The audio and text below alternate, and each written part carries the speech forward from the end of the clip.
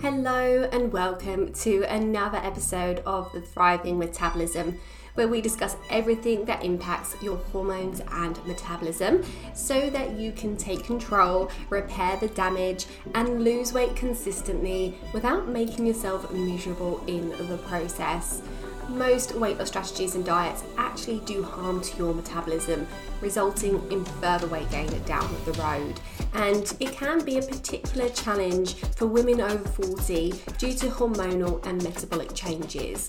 So it's my mission to empower you so that you and your metabolism thrives and you never have to go through diet misery again. I'm Louise Digby, registered nutritional therapist, weight loss expert, and founder of the Nourish Method to Lasting Fat Loss. Today, we are focusing on fasting, and this is a trend that has really taken off in recent years with some very persuasive research supporting it. So, should we all be fasting regularly? What if you don't feel so hot when you're fasting? Is it worth the struggle? What are some of the negatives of fasting? Especially as a woman who's trying to balance her hormones and lose weight without regaining, is it helpful then? Well, I'm here to answer these questions for you so that you know everything you need to know about fasting. First things first, let's talk about what intermittent fasting is. Essentially, it's a way of eating where you cycle between periods of eating and periods of fasting. And there are different ways to do it, but one common method is the 16-8 approach, where you fast for 16 hours, usually overnight, and you eat within an 8-hour window. And this is known as time-restricted feeding. Another popular approach is the 5-2 method, where you eat normally for 5 days of the week and then you restrict calories to typically 500 to 600 for the other 2 days. Now, you might be thinking, why would I want to voluntarily skip meals and starve myself? Well, the truth is, intermittent fasting has been shown to have some pretty impressive health benefits beyond just weight loss. Studies have shown that it can improve insulin sensitivity, reduce inflammation, improve brain function, support gut repair, and even increase longevity. But of course, we're here to talk about weight loss specifically. When you fast, your body taps into its fat stores for energy, which leads to fat loss. Plus, by restricting your eating window, you naturally reduce the number of calories that you consume, which can also contribute to weight loss. Though, as you'll know from previous episodes, there's a lot more to weight loss than simply restricting calories, and there are even cases where increasing calories can support weight loss. And if that's news to you, then I would suggest you go back and listen to the first episode. Now that's the basics of it, but it's important to note that intermittent fasting isn't a magic bullet.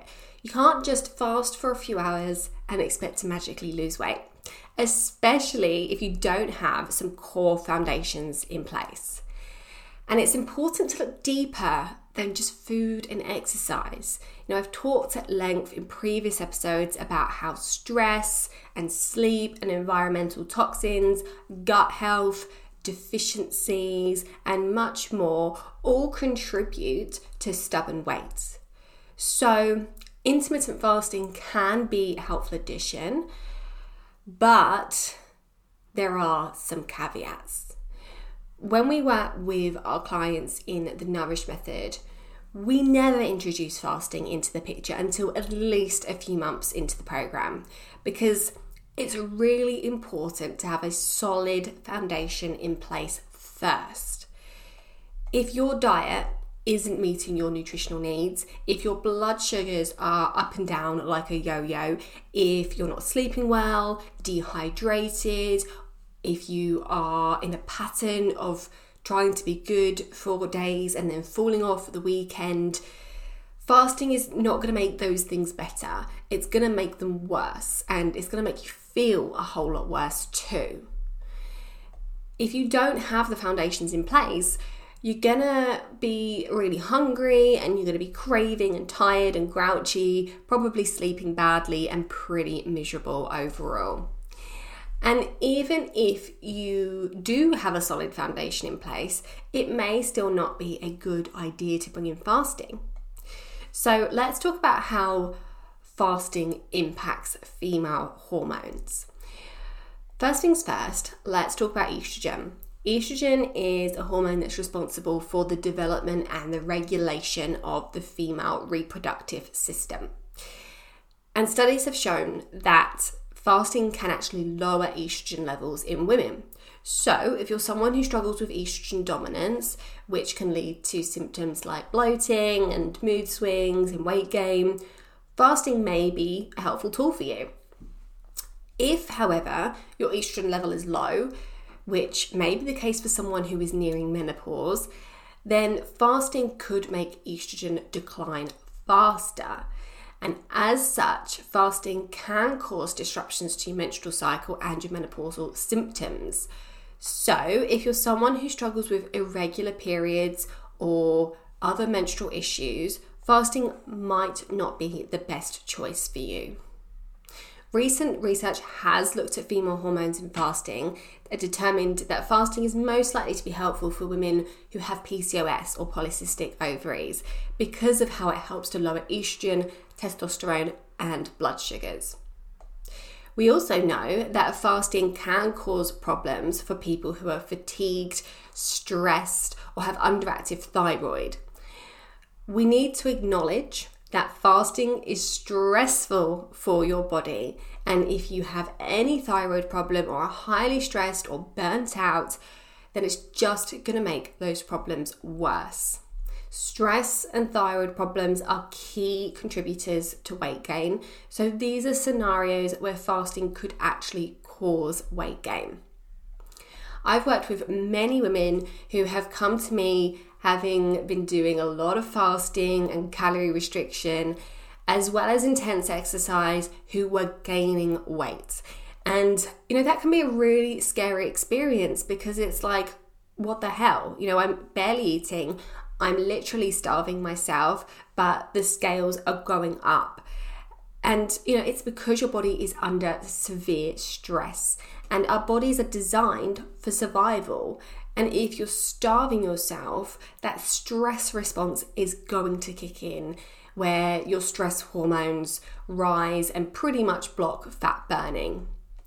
So if you're fasting and you're gaining or you're not losing, please stop and focus more on what your body needs. Think about what you could give your body to help it thrive and repair. We're always told that eating less means that our bodies will switch to fat for fuel and will lose weight. And yes, that's true in metabolically healthy people. However, if you're struggling to lose weight, even if you feel healthy otherwise, then there's a problem with fat burning and you are not metabolically healthy. And in someone who isn't metabolically healthy, that switch to the fat stores doesn't happen efficiently. And what they don't tell you is that we actually need a lot of nutrients to be able to burn fat. We actually test this fat burning process and show our clients the fat burning chemical reaction that's happening in their bodies when we work with them in the Nourish method. And so often we find that they are not efficiently burning fat. And to burn fat, we need carnitine, which is an amino acid, B vitamins, and magnesium. So if you're starving yourself or if you're not eating nourishing foods between fasts, then you're going to have a problem getting into fat burning because you're going to be nutritionally depleted of these fat burning nutrients. And if you're highly stressed or if you have thyroid problems, if you're burnt out, you have an even higher demand for those nutrients. So even if you feel like you're getting enough, even if you're supplementing, your body may not be getting what it needs to actually getting to that fat burning. So should you go out and buy these nutrients? Well, you could, but the other problem is that you need to be able to absorb them from food or from supplements. And that is a whole other topic, but suffice to say, it's not as simple as just supplementing. We have to make sure your digestive system is absorbing properly too. Plus, everyone's nutritional needs are different, and so dosages of these nutrients is something that, becomes easier to figure out with testing. So to summarize, be cautious when it comes to fasting, but if you decide that you do want to give it a go, I've got some tips for you to help it work for you. First of all, start slowly. If you're new to intermittent fasting, don't jump right into a 16-8 schedule or a 5-2 schedule. Start with a 12-hour fast and gradually work your way up. Pretty much everyone will benefit from having a 12-hour overnight fast. Secondly, listen to your body. If you feel lightheaded or dizzy during your fast, it's okay to break it early. It doesn't mean that you failed. If you're getting dizzy or shaky frequently when fasting, your blood sugars probably aren't balanced and you probably shouldn't be fasting yet. And then thirdly, make sure you stay hydrated. Drink plenty of water during your fast period to stay hydrated. We get a lot of our fluids from food, so when we miss a meal, we can be really prone to dehydration. Next, make sure you plan your meals. When you're eating within a restricted window, it is important to plan your meals ahead of time to ensure that you're getting all the nutrients your body needs, and also to ensure that when you break your fast or you start eating, you're eating a really nourishing meal. And lastly, don't overcompensate. It's easy to fall into the trap of thinking, I'm fasting so I can eat whatever I want during my eating window. But that's not the case. It's still important to eat a balanced and healthy diet. Okay, now it's time for my favorite fact from the past week, and it's this. Prebiotics protect against jet lag and shift work symptoms. So, if you've got a big trip coming up, or if you're a shift worker, then this one's for you. And it's an important one too. Jet lag is annoying, but shift work can put the body under a lot of stress, and the disruption to your circadian rhythm, which is your sleep cycle, it can be detrimental to your long-term health. This research looked at rats, though there is more coming on humans, and they found that rats that were fed prebiotics adapted better and slept better and experienced fewer symptoms after regular disruption to their sleep-wake cycle. So, prebiotics, what are they? Well, you've probably heard of probiotics. Probiotics are beneficial bacteria. Prebiotics are fuel for bacteria, so they are different types of special fibers that feed the bacteria in your gut.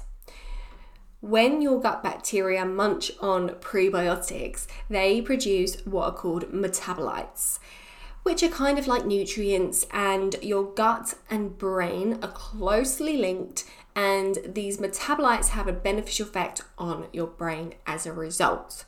Pretty cool, right? So prebiotics can be supplemented, but go easy because overfeeding your gut bacteria can cause gas and bloating and even diarrhea. So it's important to build up slowly. And prebiotics can also be found in lots of foods like garlic, onions, bananas, Jerusalem artichokes, asparagus, leek, oats, chicory, apple. So lots of foods that you can include in your diet to help give your gut bacteria that fuel it needs to cope with jet lag and shift work. Okay, now it's time for my listener's question, and this one is following on from my HRT episode a couple of weeks ago. Let me just get it up in front of me. She said, I listened with interest to your podcast and I have a question.